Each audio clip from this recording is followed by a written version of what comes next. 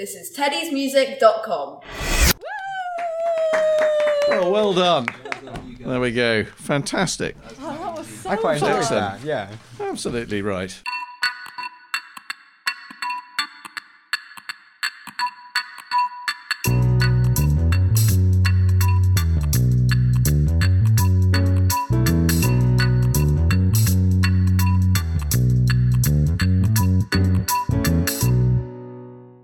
Hello and welcome all to the first Teddy's Desert Island Discs, produced by our very own Teddy's Music Department.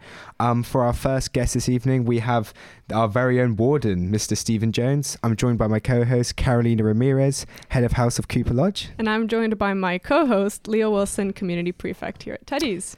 Anyway, to begin the tracks, Warden, are you excited to be on the show tonight? Oh, it's extraordinarily exciting. One of the hardest things I've ever had to do, actually decide on 8 tracks. Unbelievably difficult. Yeah, I mean, we can imagine. Well, shorting down perhaps all of your life's history of music into just 8 short tracks is a feat. I wouldn't want to do that. But start us off with our first track, telling us about your first school days. Did you grow up in Oxford? Well, oddly enough, I grew up all over the world, but having been born in Shropshire, I did live in both Kidlington and then just outside Abingdon, and then moved to the Far East when I was about 2.5, came back when I was 6. Some of my earliest memories are local, in fact. So quite the globetrotter then. So where was your first school? Probably in Singapore. I went to a kindergarten in Singapore and then to a little tiny primary school in Singapore. But by the time I was living in North Yorkshire, which after several moves after Singapore, I went to prep school. This was back in 1967 in Sussex at a school called Hurstpierpoint College. So why this particular track? You've chosen the Ash Grove from Early One Morning, sung by the New College Choir. The Ash Grove is one of several songs that always reminds me of my father. He was always singing the Ash Grove. And this particular recording is the New College recording, which was made when my son was a chorister there. So I particularly enjoy this recording of the Ash Grove. This is sung in English. It's actually a Welsh tune. But the English version is slightly different. It's got rather a nice little chorus, and the tune itself is incredibly, almost classically Welsh in terms of the structure of a Welsh song. Yes, it sounds like you've got quite a lot of emotional connection to this song, not only through your father, but also through your son. Oh, absolutely. Yeah. Very much so.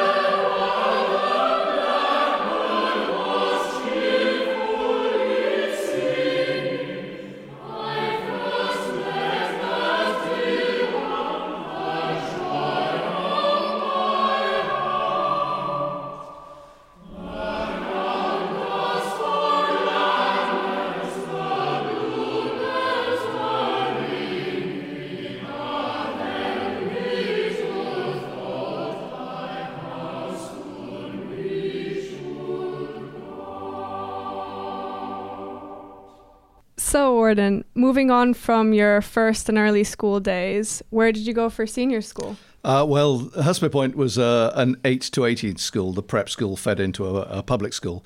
But actually, I didn't go on to the public school. I eventually ended up at Lord Wandsworth College in Hampshire, which was a fantastic time in my life. It was not a big school, but it was huge in acreage. We were on 1,200 acres of glorious North Hampshire farmland, and it was just a lovely, lovely, idyllic time. I think before I got into the sixth form, I was relatively naughty and not necessarily very well behaved. When I did get into the sixth form, life changed completely and I became an absolute pillar of the community. So the things that I remember most, I did a huge amount of drama. I was pretty much never off the stage. Towards the end of my sixth form, I played a fair amount of rugby. And in the early years, life was dominated by, apart from being naughty, rock music as well. And that was a great time. The mid-70s was a fantastic time for rock music. And indeed, I could have chosen 40 tracks from 1970s rock and still been very happy with all of them. But obviously, I didn't do that. So you chose the song for your school days. You chose Born to Run by Bruce Springsteen. There's a lot of, obviously we listen to a lot of Led Zeppelin, Black Sabbath, Deep Purple, all of those things. But then we also listen to people like Joni Mitchell and Bob Dylan. And Bruce Springsteen, his career really started in, I think, about 1973. And the album Born to Run was his third album. And I bought it in 1975, just as it was released. And this is the opening track. It's reckoned to be, many people would think this is the best rock song of all time. It is an unbelievably good song, and if you don't like Born to Run, well, really, I don't know what to say. Well, let's go ahead and listen to it.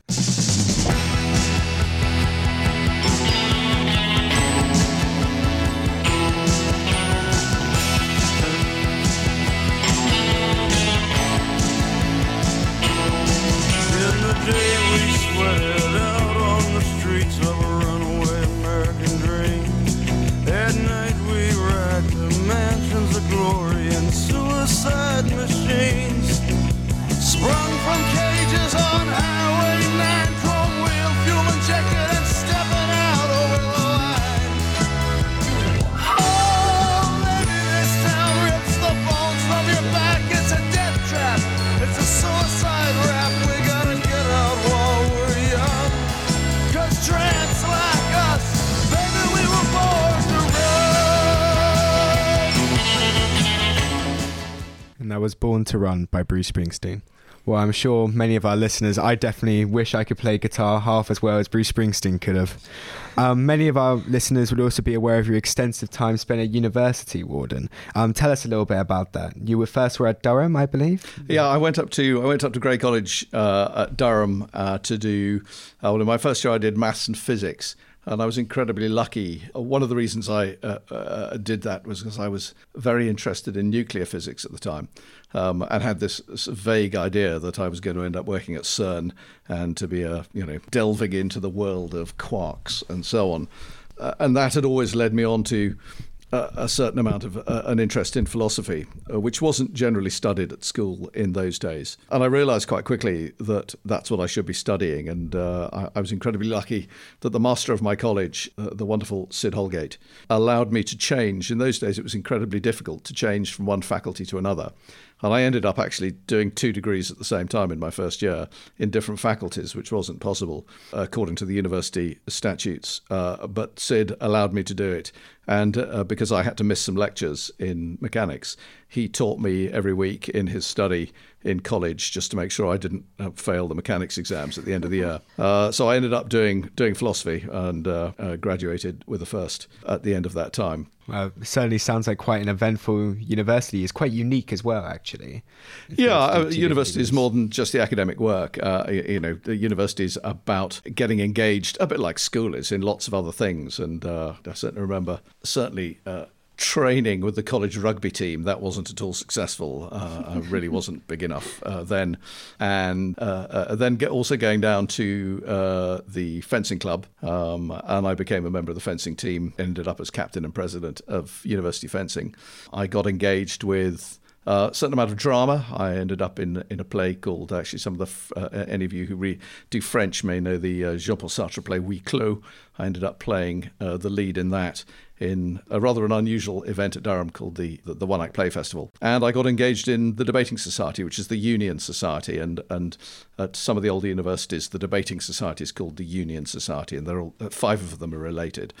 And I think I ended up on the committee of that. I had the rather bizarre title of custodian, which I think meant all I had to do was run the bar and the parties.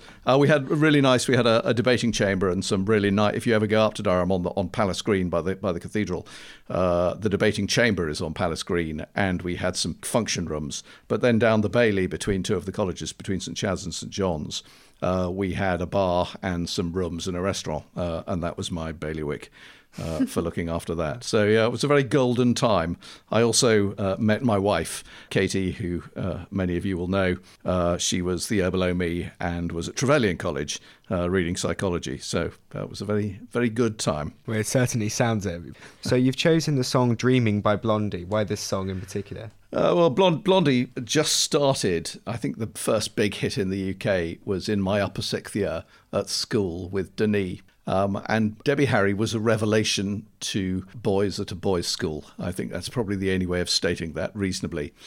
In the early 80s, there was an awful lot of chat about Madonna breaking new ground for female singers. And I dispute this because I think that everything that Madonna did was on the back of Debbie Harry. And Debbie Harry did a huge amount for the development of female vocalists. And I think she probably stood on the shoulders of some other great female vocalists before that.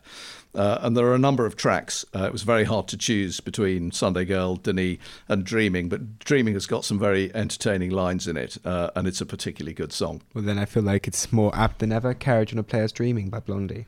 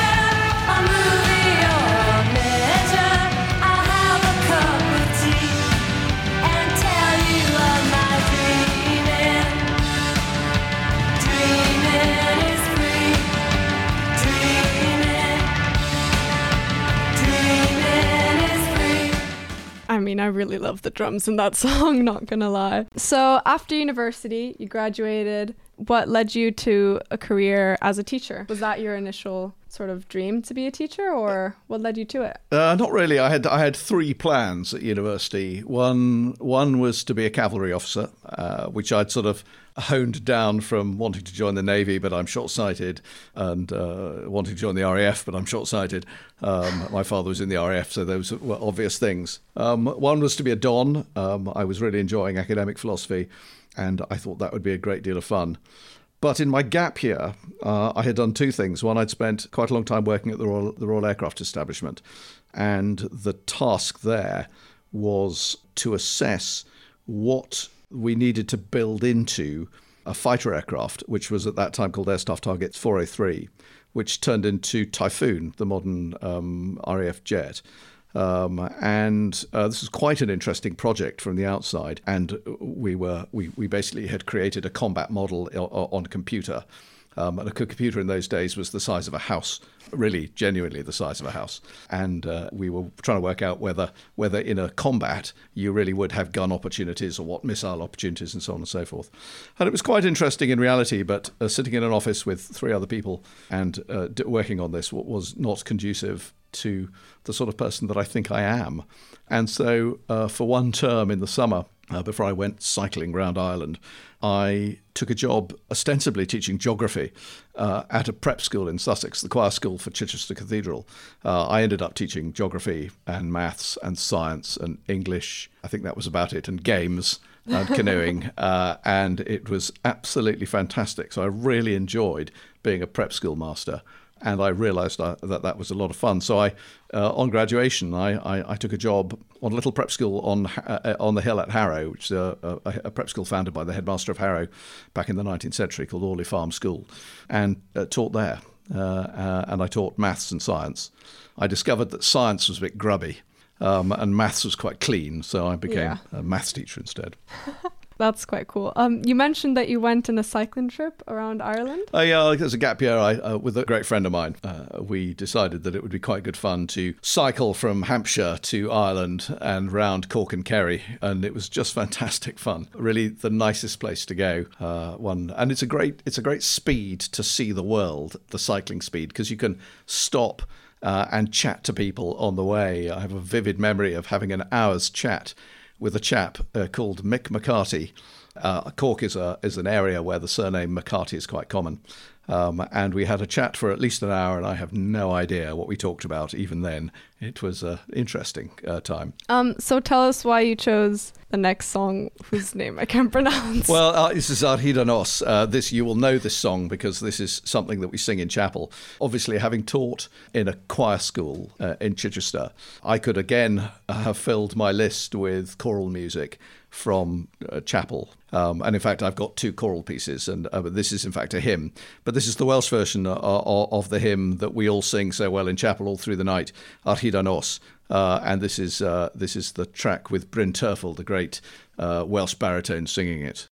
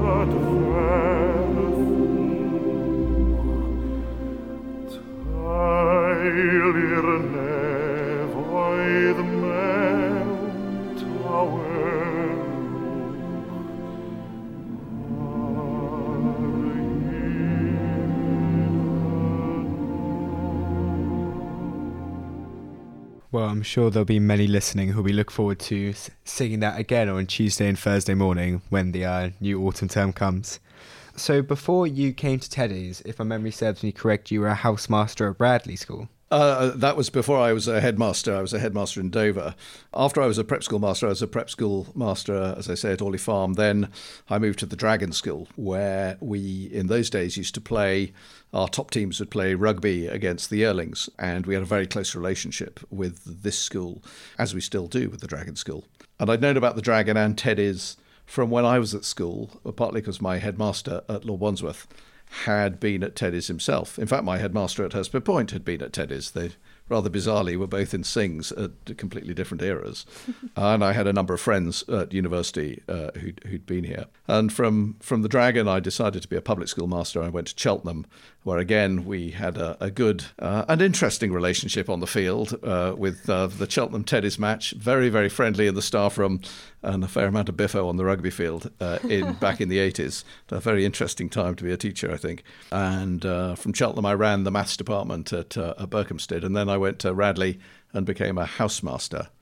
And from there, I became a headmaster and went down to Dover College, where I was for 7 years before coming here to Teddy's. So what made you, when the position of warden opened up, why Teddy's? What made you apply for the headmaster of this school? Well, as I say, the closeness of Teddy's to the Dragon and to Cheltenham in particular, it was always a school I wanted to come to, and there was this sense that I was a great fan of Teddy's, really through Neil Henderson, the now late headmaster of Lord Wandsworth. And I wanted to come here after the Dragon, but there was no post for me at the time. When I was at Cheltenham, I remember going to see the headmaster there and asked him about the next step. And I said, look, I'm not sure, maybe I'll apply to Winchester to teach there, or, perhaps it would be a good idea to go to Teddy's. And he said to me, I wouldn't go to Winchester. He said, it's too dry for your Celtic passion, he said. And he said, but I would happily get in touch with the headmaster of the warden of Teddy's and see if he wants you. But at this point, I'd found a department to run. And I'd love to have come to run the maths department here, but that job didn't come up. In fact, it came up the year after I'd got the job at Berkhamsted.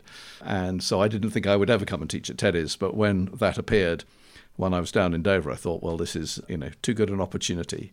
So I was very fortunate that the governors decided to appoint me here 10 years ago. How do you find the difference between being a headmaster at Dover College versus being the warden of St Edward's? Teddy's is a much bigger school. Dover was quite a small school, and one still essentially owned much more of the task. It was more like being a prep school head in some respects. So I did, as a headmaster in those days, I did probably a fair amount of the work that the sub-warden does here myself. So we had much smaller teams. Dover's on the edge of the country and is much, much harder to fill. So that's been an interesting task. But having said that, we've worked incredibly hard here with what we've done within the school and in the way that we've marketed it and so on and so forth. So that's been very successful. It's certainly coming to Teddy's has enabled the team, the senior team, to do some really interesting things. Teddy's was a school that was just ripe for changing certain things. And as you will both know that educationally we've made some quite major changes. And these have been really important. I think in my first year, one of the year groups for IB had only 11 pupils in it. And now it's more than half of the sixth form do. It's quite typical to have 90 in the IB group. And of course, with the other developments we've made. So it's been a lot of fun. Allowing the senior team, deputy head academic and the deputy head pastoral, the various ones of those to go out and develop the school in co-educational terms, in academic terms, and so on and so forth. So it's been great fun. Well, Caroline and I, both as proud IB students, are so excited to hear that. For your fifth track, you've chosen Spem in Alium. Why this particular track? Yes. Thomas Tallis was the organist at Dover. He was born in 1505, I think, and Dover College was built on the remains of Dover Priory. And Dover Priory was Thomas Tallis's first job as an organist. He ended up being a very famous musician in the 16th century, writing a large number of polyphonic tracks. And Spem in Alium is a particular piece, which is a 40-part motet, and it's made up of 8 5-part choirs. And whilst I was at Dover, we put it on, not the school, some of the school, but also the choir of Canterbury Cathedral. And we put it on in the building that Thomas Tallis will have eaten in the refectory of Dover College. He will have eaten there every day that he worked there. And it was a fantastic sound. This particular recording, which again is New College, is one with my son in. And in fact, it's got a very particular opening. And the first 5-part choir that opens up. It opens with an alto, and then the treble cuts in, and the treble, which I would recognise anywhere, is my son singing that pass.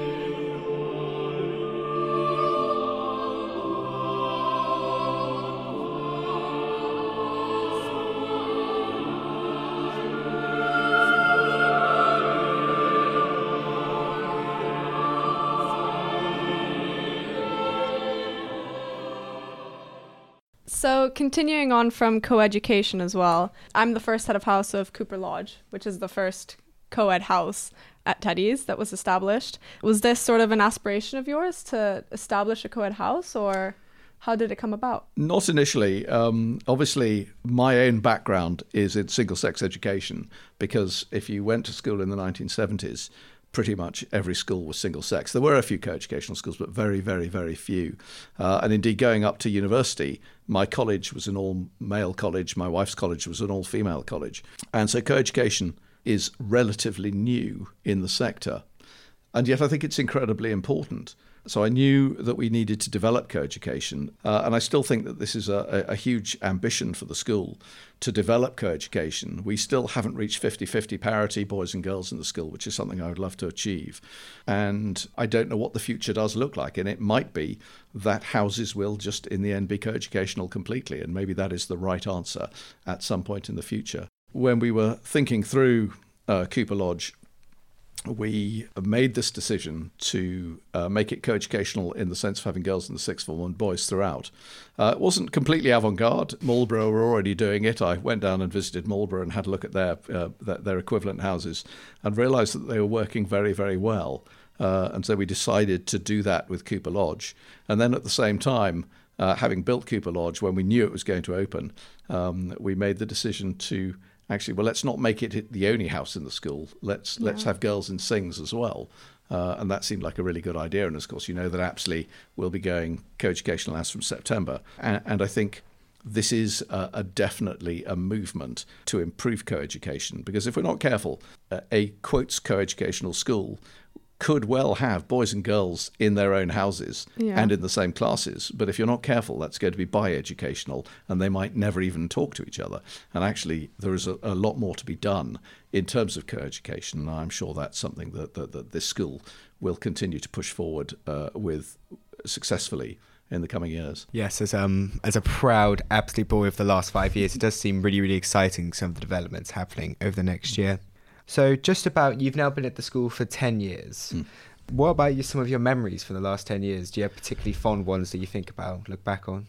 That's a really good question. I think most of my fondest memories, and I think about these probably annually when it comes up to Gordy, to think about what has really moved me most.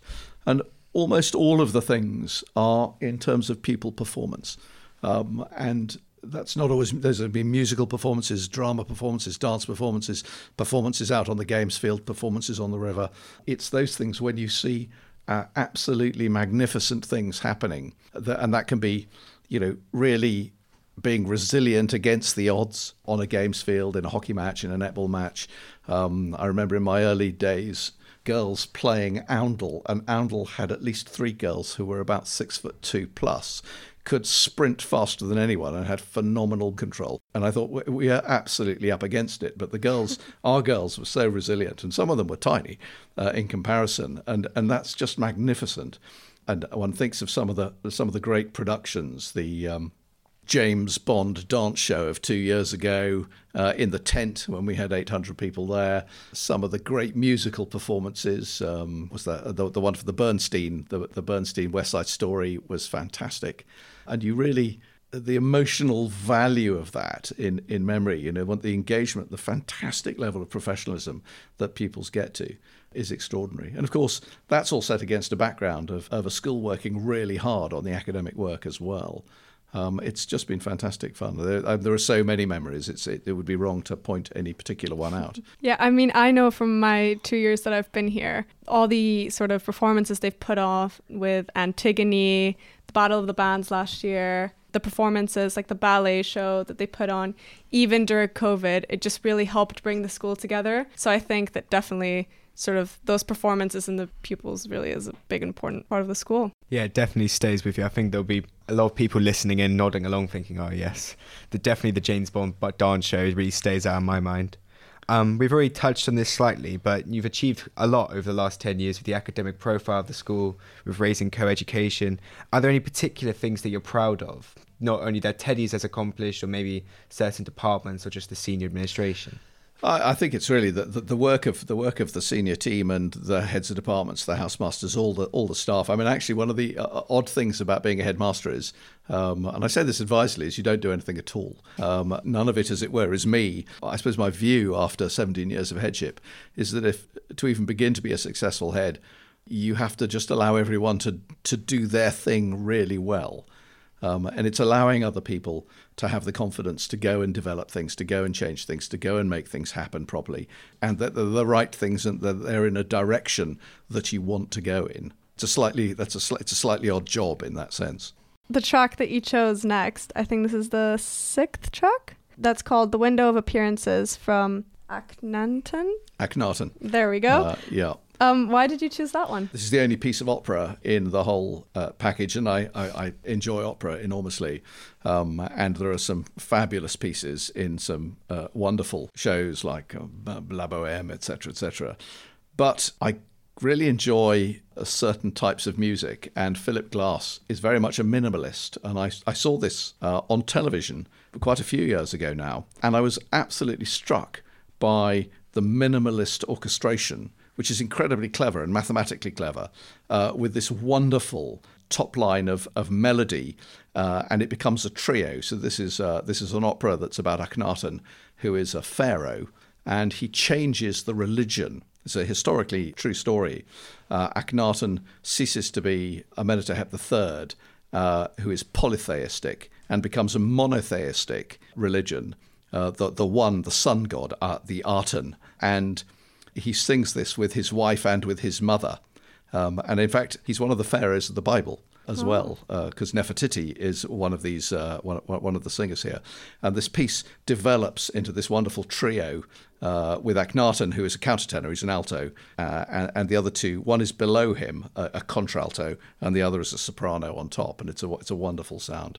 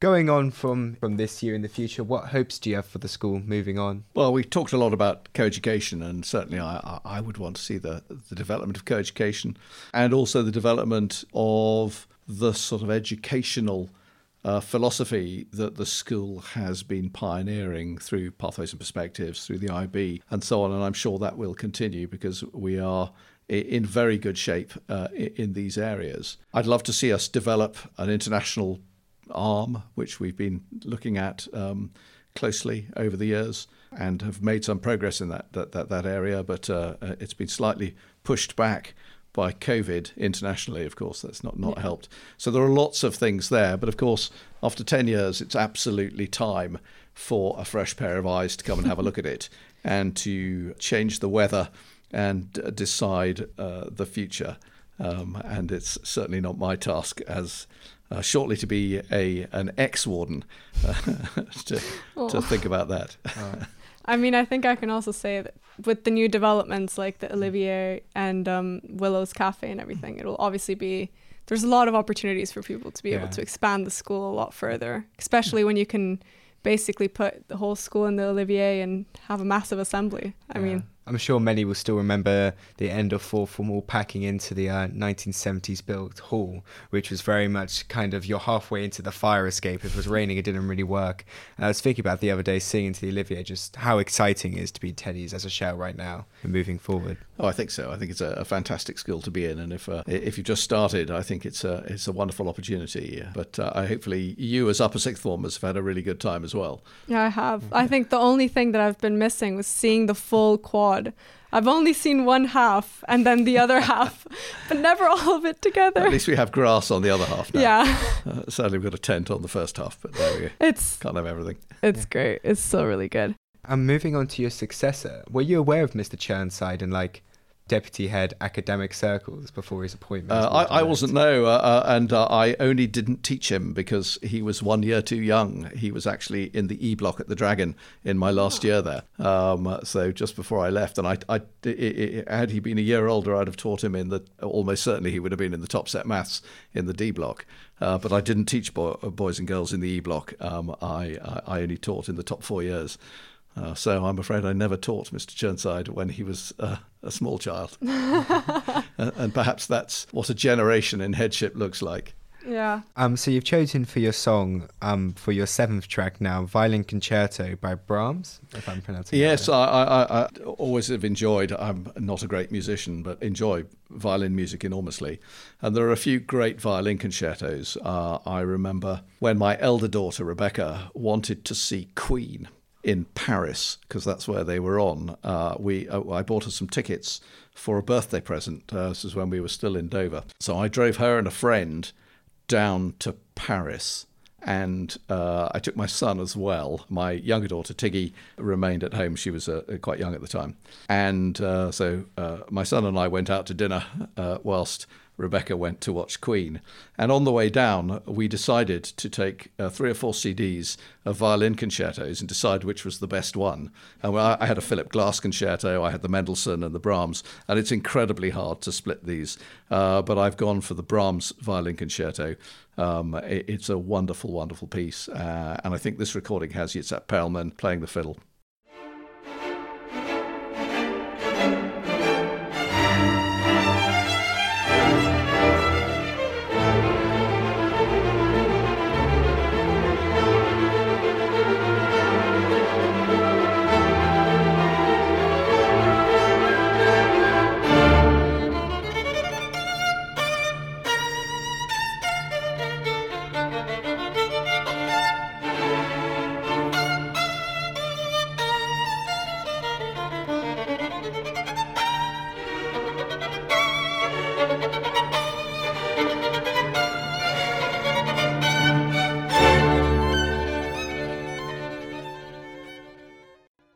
Well, that was the Violin Concerto. So the big $1 million question everyone is wondering, Warden, what are you most looking forward to in retirement? Do you have any plans at the moment? I don't really. There are a few things I want to do. I will need to get some gainful employment at some point, and I'm really looking forward to doing something different.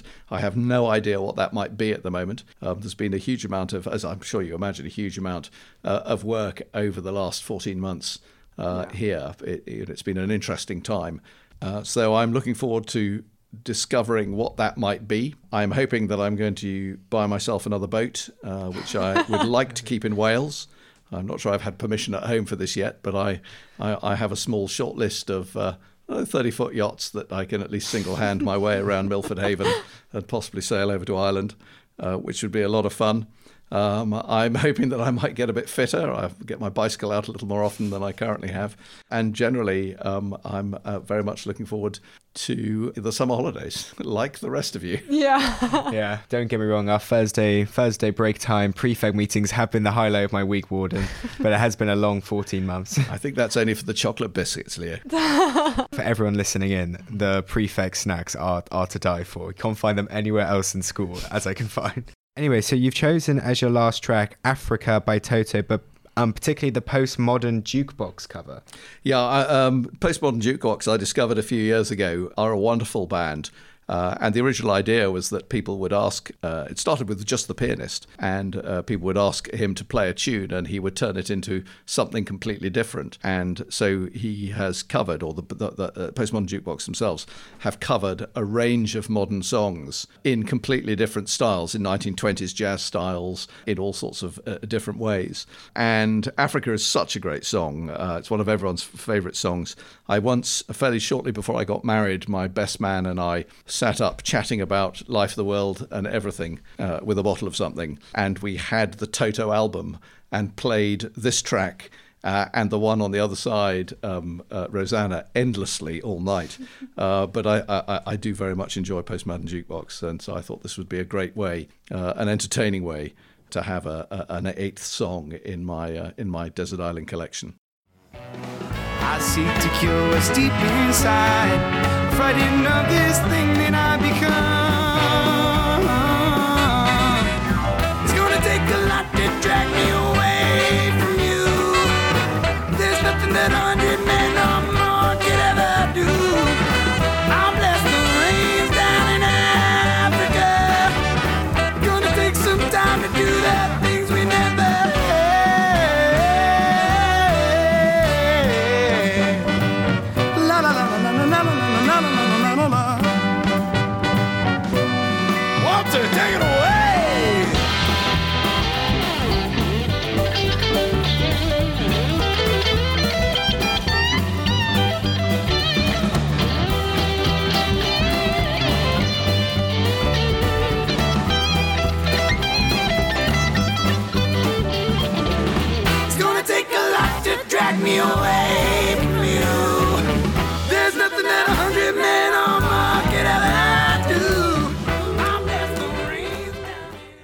And now for our final, continuing on the theme of a desert island, Warden, what would be the one luxury item that you would have to take with you? Well, I have thought about this, and I think the obvious thing for me would be to have a telescope, at least a 6-inch reflector, if not something a little bit bigger, with a very simple mounting. So nothing clever. We are on a desert island, but I think that would be absolutely fantastic opportunity. No light pollution at all on the desert island.